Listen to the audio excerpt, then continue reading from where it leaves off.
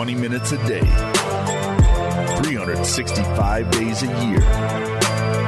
This is the Pack-A-Day Podcast.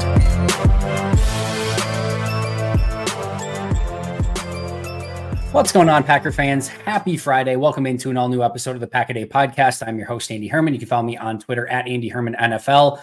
You guys know I do not fluff you ever, ever, ever. Go follow this man right now on Twitter at MikeWall68. He's the absolute best at breaking down Packers stuff. I'm so thankful to be joined once again every single week by Mike. Mike, how the heck are you doing? Doing pretty well. Excited for, I think we got a game tonight, Chiefs Broncos maybe.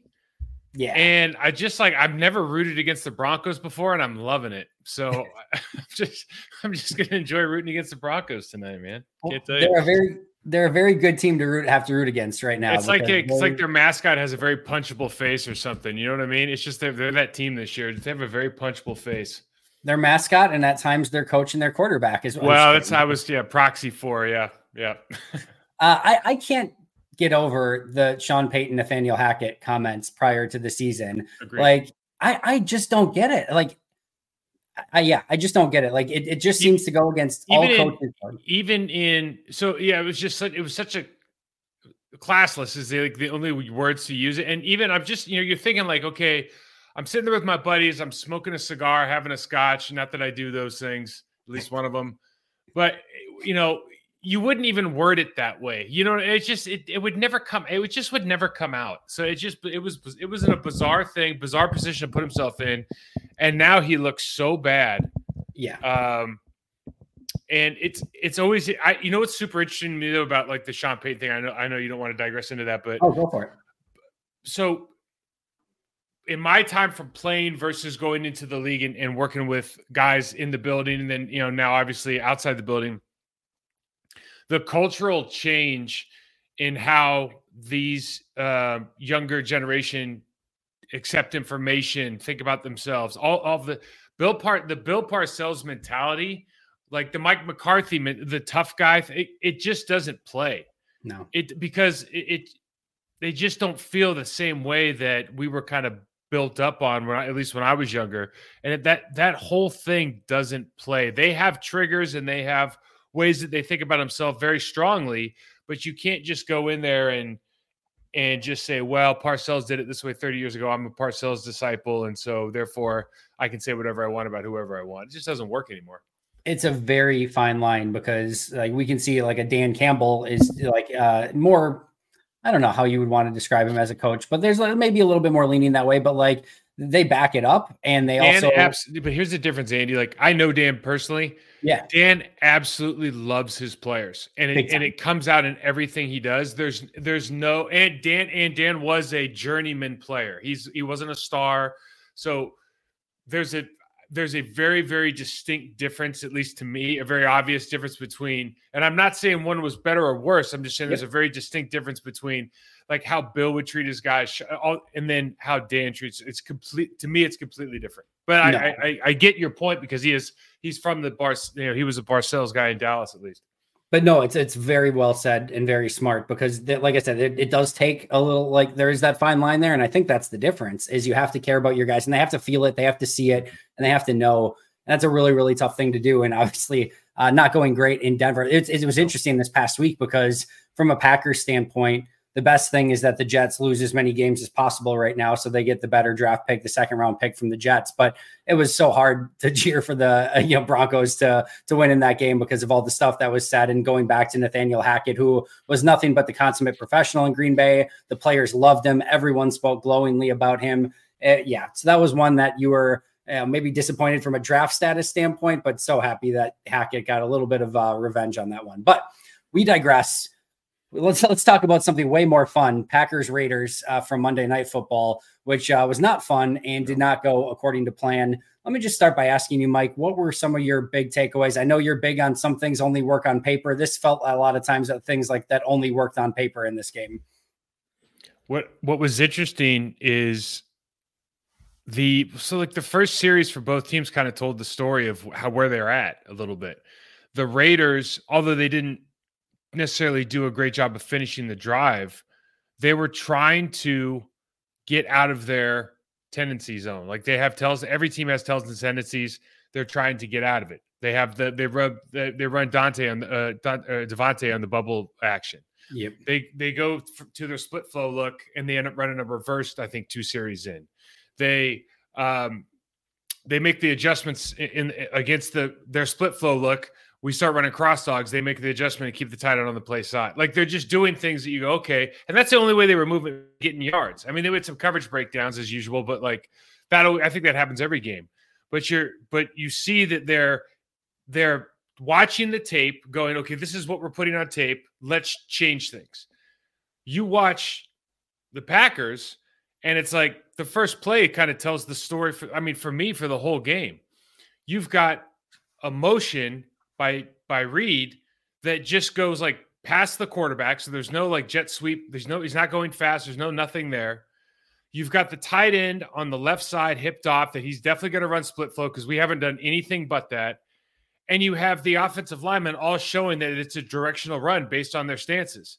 So like I can take a snapshot from any position on defense and go, I got a 99% chance of knowing what's going to be run right now. And there's nothing you're going to, and we know Raiders going to run soft zone. So it's just kind of like,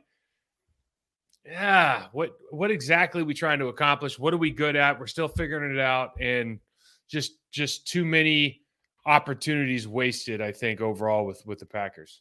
I think that's totally true. And, I go back a couple weeks ago. I'm trying to remember. Was it the Saints? Yeah, the Saints game where they came back and won in the fourth quarter and they needed that 2-point conversion.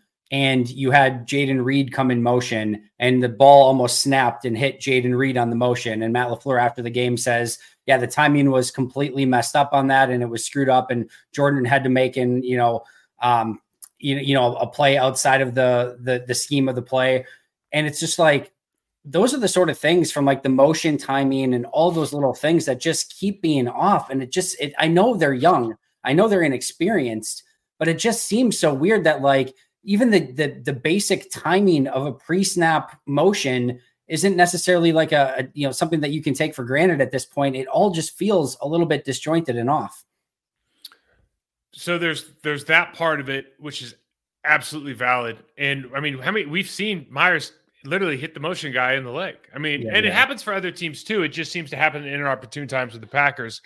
But I think when you start watching, and unfortunately now we have the San Francisco 49ers, we have Mike McDaniel and the Miami Dolphins. Like we see when they talk with Sean McVay's offense, when you talk about we're fighting for every blade of grass, we're trying to stretch them horizontal so we can get vertical. You see that, you see the speed of the motion, you see the play speed.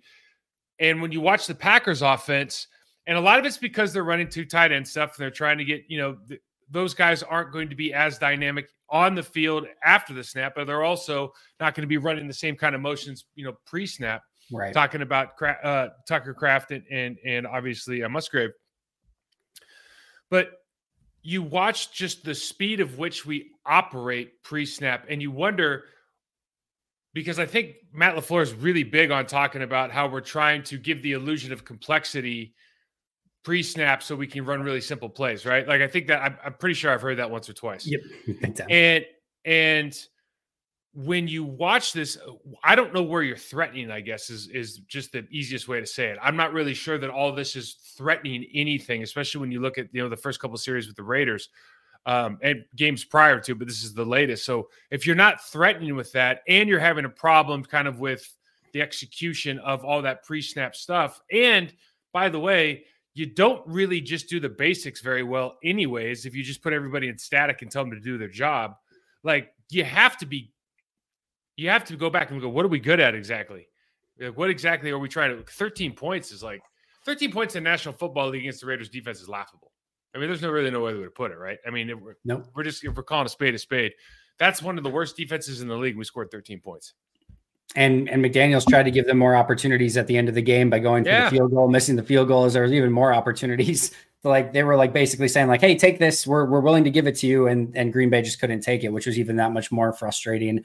Then that's maybe where the illusion of complexity, it feels like the only thing that's complex about it is for Green Bay's offense trying to run it at this point. Like you said, it doesn't seem too complex for the defense trying to figure out what Green Bay's actually trying to do.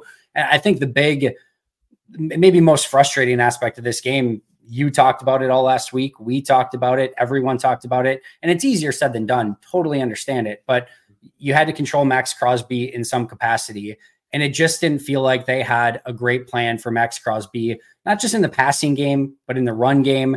I tweeted you immediately as soon as I saw Tucker Kraft come down the line and try to block him one-on-one, because that was one that I'm like, all right, there's one that probably worked a lot better on the chalkboard than it did in actual, in the game. But it just didn't seem like they had a great plan for him, which is a little bit inexcusable, I would say.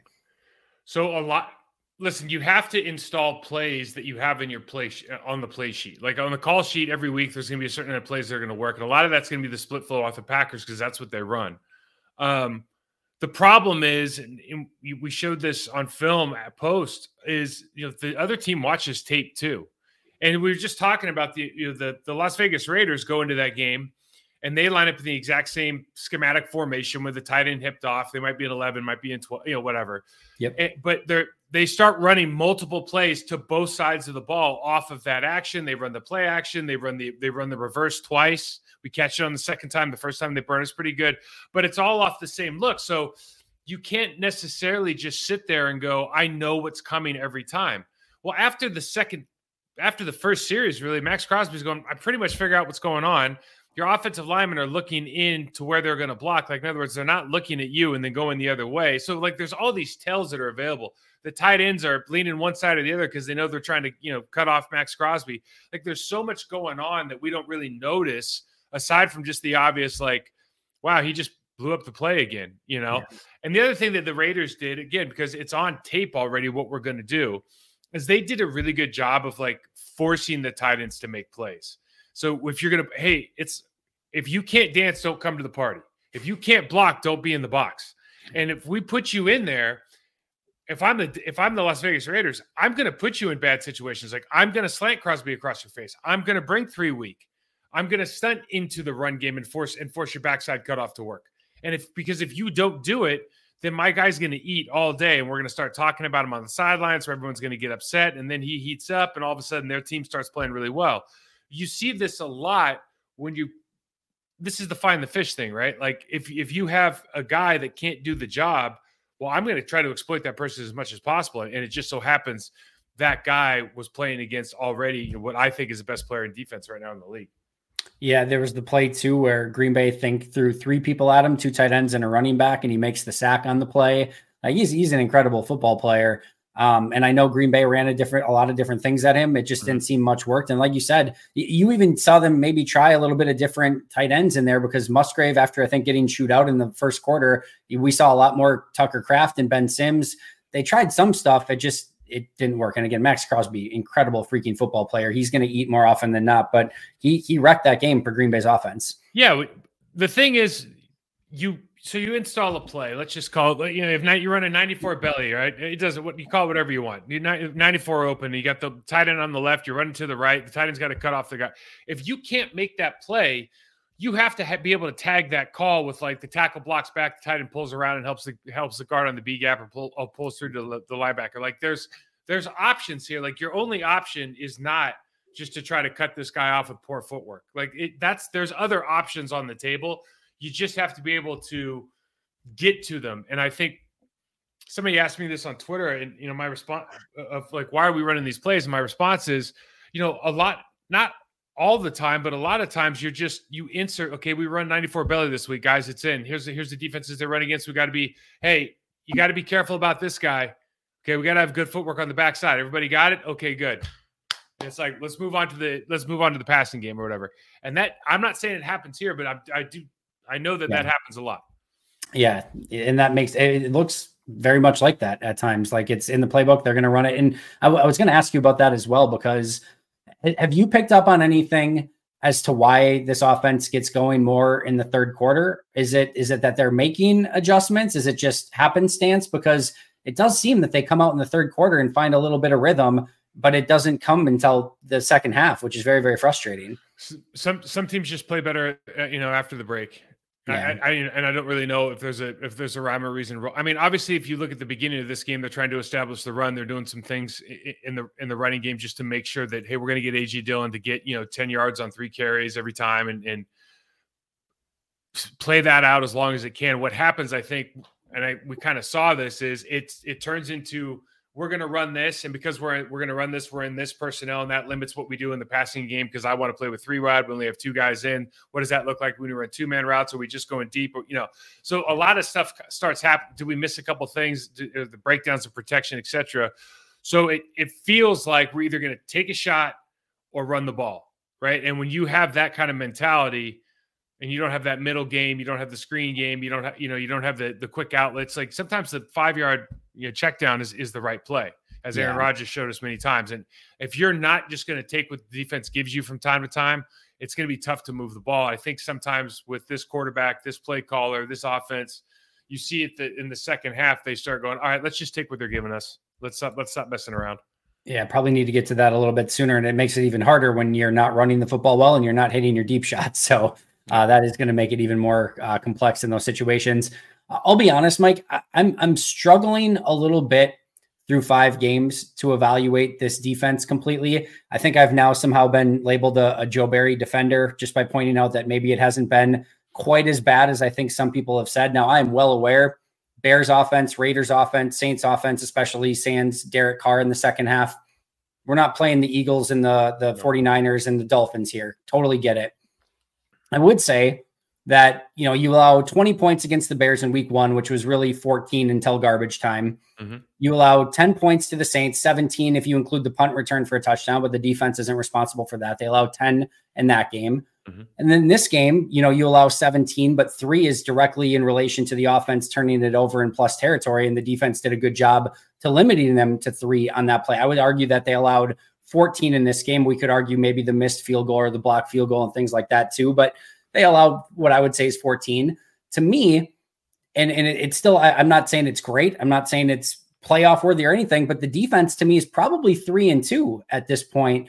But at the same token, there's been some really weird mistakes throughout games. It's not consistent. You see some bad play and scheme on the field. I don't know. Where are you at with this defense through 5 weeks? What's going on, Packer fans? It is time that you make Little Caesars, which is the official pizza sponsor of the NFL, part of your game day routine. If you guys know anything about me whatsoever, you know that I love pizza, that every time the Packers win, I have a victory pizza. And what you should also know is that victory pizza is from Little Caesars. This is no joke. Little Caesars, by far and away, my favorite pizza. What you can do is you can order online during their Pizza pregame, 1 hour before and 3 hours after NFL kickoffs, plus all day on Sunday. And then you can get ready for football and fun. Choose your favorite Little Caesars pizza, pick the toppings you crave. Either way, you win. For me, I have the same order every single time. I'm going with their hot and ready pizza, pepperoni, no questions about it. And more importantly than anything else, always get the crazy bread. It is, in my opinion, the best food that you can get on the market. I'm not joking. I love crazy bread. Love crazy bread. Get it every single time. You win when you get crazy bread. And speaking of winning, literally everyone scores with convenient delivery or their in-store pizza portal pickup. So grab some friends, enjoy a few slices during the game, and always get your victory pizza from Little Caesars. You won't regret it. Pizza. This show is sponsored by BetterHelp. Do you ever feel like your brain is getting in its own way?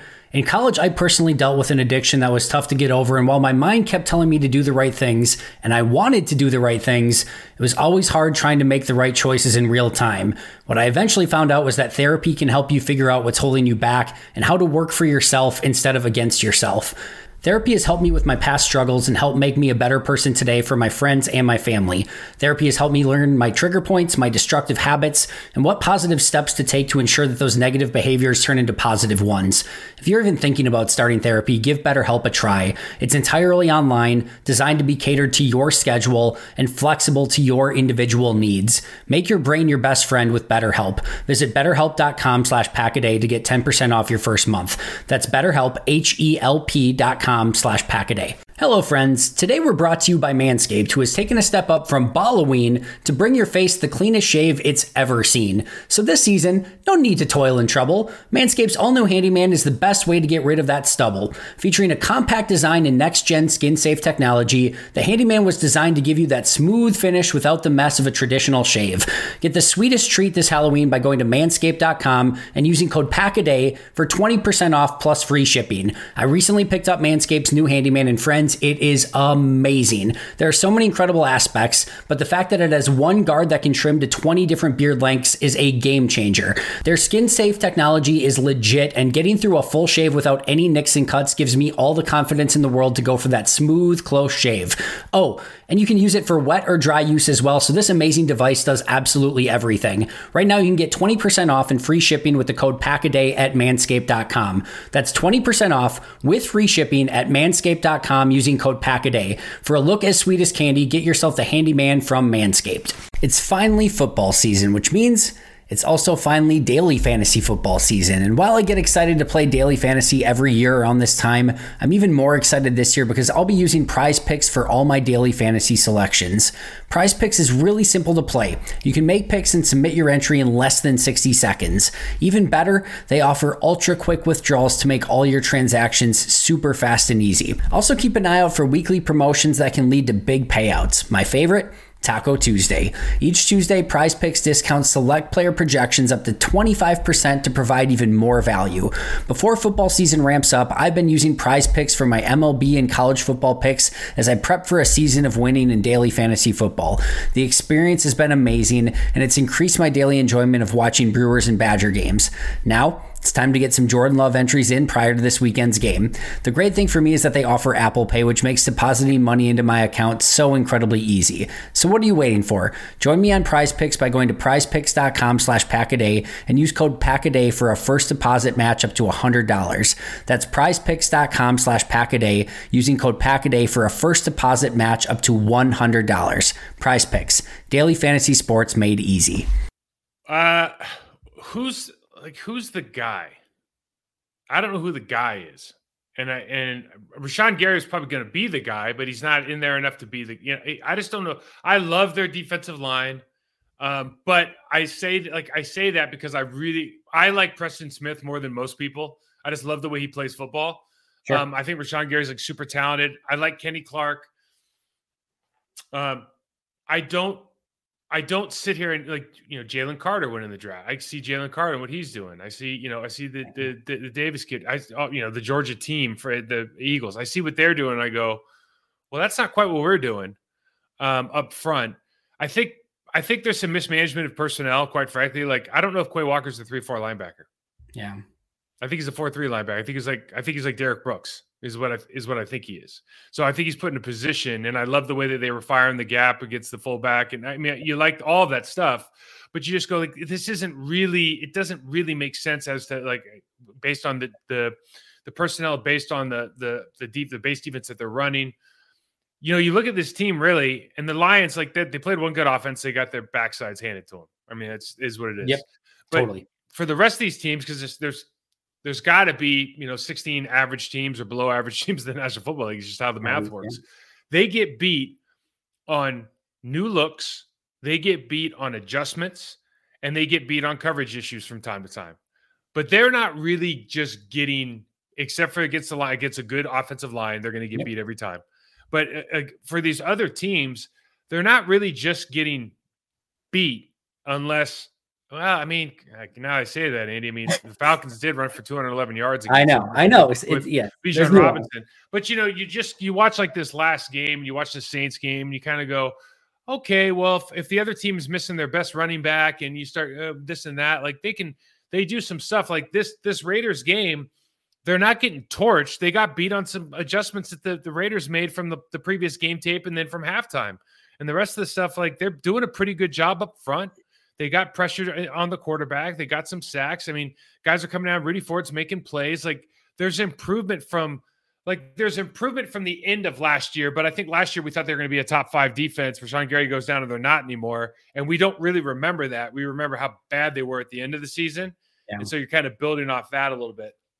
Yeah, and I think that's why there's so much nuance to it. And again, I think they play teams like Detroit, Miami, San Francisco. It's going to be ugly, I think, far more often than not. And I think you can get stuck in that mediocrity phase of all right, well, it's not bad enough to make any major changes, but it's not good enough where you're going to win enough either. So I'm not defending it. I'm not saying it's been great by any means. It's just it's a tough thing to figure out because the offense hasn't done them any favors. Mm-hmm. Even in that Falcons game, that the offense goes 3 and out, 4 and out to end the game. And the defense is just gassed at that point. It's just, It's symptomatic of the overall team and not playing complementary football. And it's a dog chasing its tail of like, just everyone needs to play better, do their 111th on their side of the ball, and everyone's going to look better because of it. I just don't think if like we're pointing fingers at this point, I don't know where I put the defense on the pecking order. Yeah, well, I'd see you put the last finger you point is probably at the defense. You know, the only thing with the defense that does kind of, it's a head scratcher. And I think that defensive coverage is probably the most difficult thing aside from offensive line coordination to get together, right? Like defensive line, linebackers, you can kind of figure your stuff out. Coverage wise, you got to be on the same page. You really got to be good communicators. You see a couple things just schematically, like a lot of teams will trap from the opposite side. If you go like 2x2, 3x1, they'll trap from the opposite side. If they look like they're starting to cover 4 and they want to drop down, they'll rob from the other, like the weak side. We rob and chase like the crosser. They did against Davante Adams this game. You're always chasing the crosser. You never quite get there. Like that stuff's weird. You run like 2 shell, you run like a cover 2, and you got a 2-man route. So you split the field. You got a hook curl guy in your safety or your linebacker, and they're not jumping the slant. And you're like, well, there's just things you're going, well, I don't understand why this is happening. Generally, you're doing a pretty good job with this other stuff. Like they cut down they tried to run a trick play. They tried to do a couple different things, and we shut down Davante Adams for the most part. I mean, you do some things really well, but there are, and I think there are in all these games, but there's the margin for error is just so small right now that I'm probably nitpicking. But you do see some of this stuff and kind of they are head scratchers. But I think that is like almost the indicative of exactly what this is, where like you will see kind of every week something that the defense does really well, and you're like, there it is, like just like that, there it is. And like the trick plays are such a phenomenal example of that. Of you can tell they're coached up and aware of what they're supposed to do in these situations. They jump the throwback to the quarterback. Rasul is there, and actually they had it covered pretty well overall on the flea flicker play. Like there's stuff like that you're seeing. Like, all right, like there's some attention to detail here. But then it'll be other like super simple stuff that you see, and you're just like all the stuff that you just pointed out. And it again, disjointed is the best word I can think of this week for this entire team, where things just don't always make sense as to why it's happening the way that it is. The one last thing I'd say is, I don't know if everybody always notices, but when you play off cover, like we talk about, why are you playing off coverage all the time? You got all these good first. The other thing that off coverage really hurts you in is the run game. Yeah. You know, so the short pass screen game, which that hurt us. And then the run game, they broke off that big run on essentially just a kick play.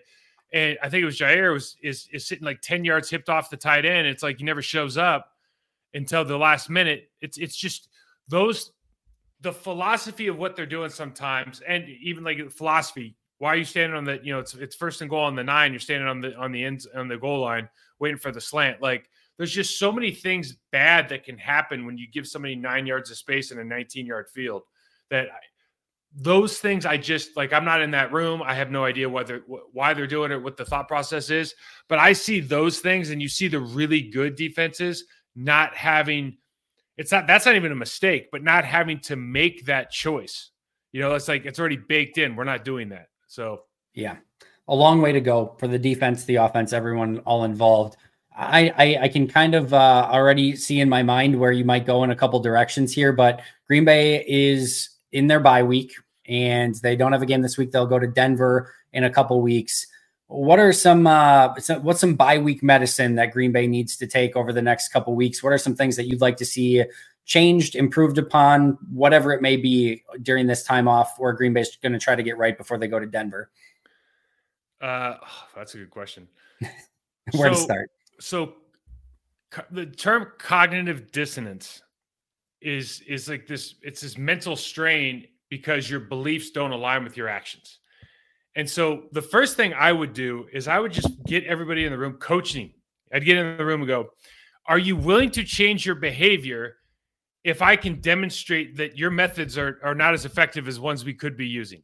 Yeah. Because I see like I pointed out in the review show that Elgton Jenkins was doing this, like he was blocking somebody. He did a good job being a bumper on a double team. And I showed a second one, and I realized like I'm showing something that all of them should be doing every play. Like this was not by any means an extraordinary play. This was a football play done the right way with technique. He had good footwork, he had good body position, so he won. You don't see that enough, or there's a lack of it enough where I pointed it out, going like, oh my God, look at this shiny new toy. And so my thing is like, when you go into the bye week in a situation that you're in and you're underperforming at an individual level that's leading to group underperformance, I think you have to take like a black box technique to this. And maybe it's the Lions game, but you sit there and you forensically go through why you are not performing well. Individually, look at Kenny Clark is not doing this well. Why? His footwork. Why? His body position. Why? His left hand. Why are you not doing well? I'm just using him as an example. If you go in and individually give these guys a plan to improve, you will see improvement. Like, you have to give them, you identify the issue, find the root cause, and provide some sort of corrective behavior or diagnosis. Help them improve on the individual level. You're going to see a lot more improvement from the group, because what we keep talking about, like, their scheme doesn't work. They're running the same scheme as half the other teams. They're just not running it as well, right? And we could talk about the speed and this and that, and there's some truth to that. But just basic blocking, tackling, shedding a block, you're just not doing your job as well as you could. And the only reason for that is it's being allowed. So I think that's the number one thing for me is like, let's go through this like one game, pick a game, go through it forensically and understand why guys aren't doing well and help them get better. Does feel like a back to basics, back to fundamentals, scale things down a little bit, start to excel at something, and then expand off of that. Can I say one more thing about that in relation to, if you're going to play with, I like that we have 2 rookie tight ends, and I think they're going to be great players. I don't know who the tight end coach is. He might be the best coach in the world. I don't know, but I'm shot in the dark here. I bet you he played quarterback, because I bet you he was like a senior offensive assistant or whatever, at some point. And I'll bet they're not running the individual periods with the offensive line. Okay. And they can't block. So if you want to teach those guys how to block, go put them in Indy with the offensive line, because whatever they're doing over here, they got spirit. They're trying. They just don't have very good technique. And I'm guessing if you want good technique in the run game in particular, the passing game, why don't you go ask the O-line coach? You probably pay him $1 million to teach these guys. Like, go ahead and use them. Good resource. It is John Dunn.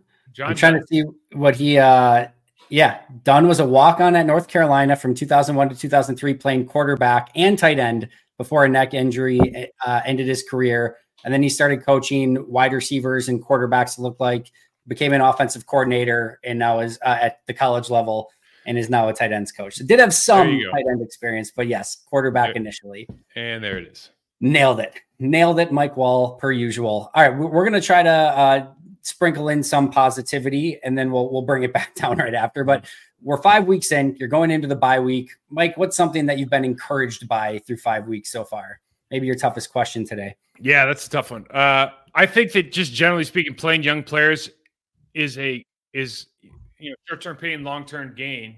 So I think you can see the benefit of this down the road if they can bridge that gap between preparation and success. It's just kind of what we're talking about, right? But the fact that they're playing and they're getting this experience, like you're not going to win the Super Bowl this year. So if you're just looking at it that way, and nobody wants to have a bad year, but you're getting these guys experience in these critical situations that they can learn from. Now they just have to, we have to make sure they're learning from it. You do see improvement from guys like Wyatt second year. He's playing good. He's playing phenomenally improved from last season, and he's playing good football. He's not a offensive wrecking ball or something, but he's playing at a high level, especially compared to last season.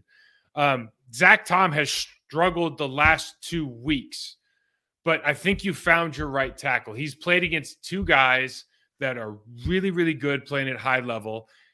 We've talked about it on the show. Zach Tom has great feet and good hands. He has terrible footwork. He sets flat. So like last week, you saw him literally just running back and trying to get to a spot. And it's just simply because coaching. He hasn't been taught to line set the right way. So he literally can't get to where he needs to go against a top level guy. Yeah. But I do think you found that right tackle. So I think you've got some guys that you see in their second year that are making progress. Listen, I think the thing I'm probably most encouraged about going to the bye week is that Aaron Jones is going to be back after the bye week. I mean, if we're being honest, like that's probably it. Yeah, that's very well said. I'll piggyback on it with my most disappointing aspect of it.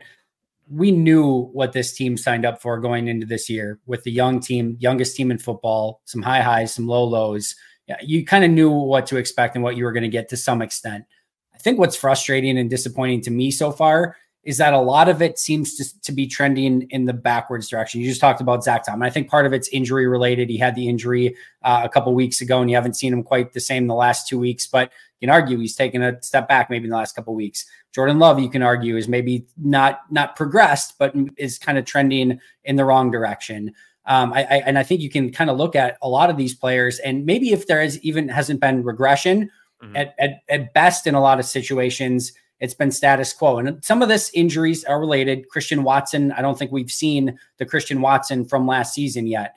I think if you look at it, there's not anyone. I'm trying to think if I'm going to point this out without thinking of someone, but I don't think there's anyone so far that's caught my eye that I could be like, there's their next star at this position, or there's their next big time player at this position. Maybe Zach Tom is the answer at right tackle, but we haven't seen a ton of that yet. And there's still a lot of season left. It's still very early. Everything's been a little bit disjointed, but I wanted to see a little bit more of like something with Luke Musgrave that you can latch onto a little bit more and be like, oh my goodness, look at that. He's not there yet, but look what he's going to become. Or with whoever, insert player X or Y there. I wanted to see a little bit more of the juiciness and the future potential and the growth, maybe sooner rather than later, even though I expected some of the hiccups along with it. So I'd say this about Zach Tom. Zach Tom played against Cam Jordan. He played pretty well. He did. Okay. Then he gets hurt. And everybody, like, watch the tape. He didn't play great against Aiden Hutchinson. He wasn't the problem either. Like, no, he was 1,000,000%. Yeah. Well said. This last week, Max Crosby's on a different level right now. And it's like you have to, it has to be contextual. If I'm playing against a crap player, I shouldn't say that. I know. If I'm playing against an NFL player who isn't anywhere in the same zip code as Max Crosby, and I have a good game, and then Max Crosby beats me up a little bit, that doesn't mean I'm down, right? Agreed. I used the wrong example as that. No, but I get your point. But Christian Watson's another one. So you watch Christian Watson this last game, and I did this like little thing on the show because like we're not taking any shots, baby. You know what I mean? Like Christian Watson is literally running up. They have him on top of the numbers. Yeah. He's running up to the corner. The safety's at the 23. He's already at the 25. In other words, there's no help behind him. Yep. And the corner's running the route for him. So it's like, whose fault is that? It's not Christian Watson's fault. There's 25 yards of freedom over here on the left, and I'm running across the field on the right where the safety's already coming down. The corner's running my route for me. So I'm 100% with you. My thing would be the disappointing part is what we talked about from the first play. What are we trying to accomplish? Like from a scheme, from a personnel coaching standpoint, what is it that we're trying to accomplish? Give these guys something that they can hang their hat on. I don't know what that is. I have my ideas, but it takes like a dedicated awareness of going, this is what we're going to be. It doesn't, if Aaron Jones isn't here, like this is what we're running. Sorry, guys, and we'll live and die by the sword here. But I need to get like Christian Watt. We had Corey. Remember Corey Bradford? Oh yeah, very much so. Corey Bradford. We were drafted same class. I don't know if Corey knew how to run another route except for a go route. 9, yeah. Okay. But we would put Corey in, and like 6-7 times a game, we were going to throw the ball deep because he was either going to get a catch, an incompletion, or a penalty. Yeah. Right. And we'd just take it. And for whatever reason, and I'm not saying like, this isn't the Penn State thing. You just throw it if he's not open. Right.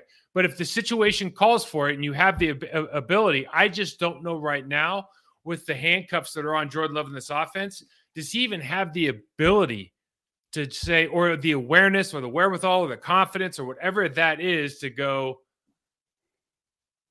we're going right now. Like, let's run it and see what happens. I just don't know. It feels like, I think we're kind of saying the same thing. It feels like compared to some of these other, you watch CJ Stroud, you watch some of these other, you watch these young guys lighten it up and you go, it feels like they have more command of the offense. And I don't know if that is a Jordan Love thing or if that is a Coach LaFleur taking his offense back from Aaron Rodgers thing. Yeah. I really don't have a clue. I don't either. That autonomy question is going to be an interesting one moving forward. All right, before we get you out of here, looking ahead, Green Bay has a bye this week. They go to Denver after that. Not a very good football team. We kind of discussed that at the onset. Then they have the Vikings without Justin Jefferson at home the week after that. Feels like those next two games, winnable games, are going to tell us a lot about this Green Bay team.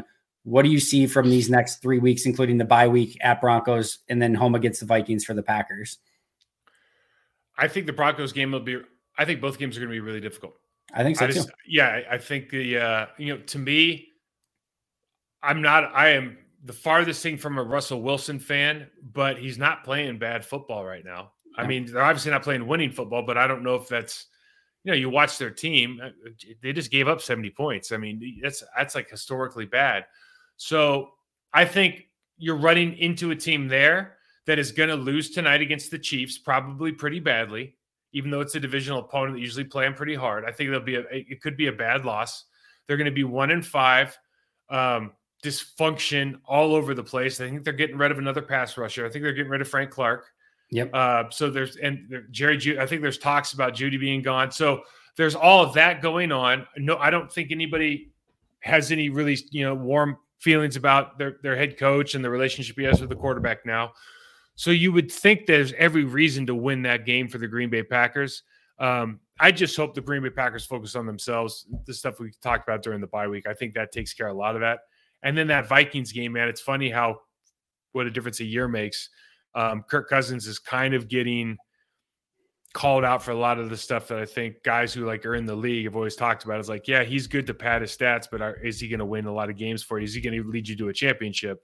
And you see guys there might be gone. Kirk might not even be there by the time we play him. I mean, the way that it's the stuff you're hearing. So defensively, obviously with Z leaving last year, they still have the good pass rusher. I forgot his name now.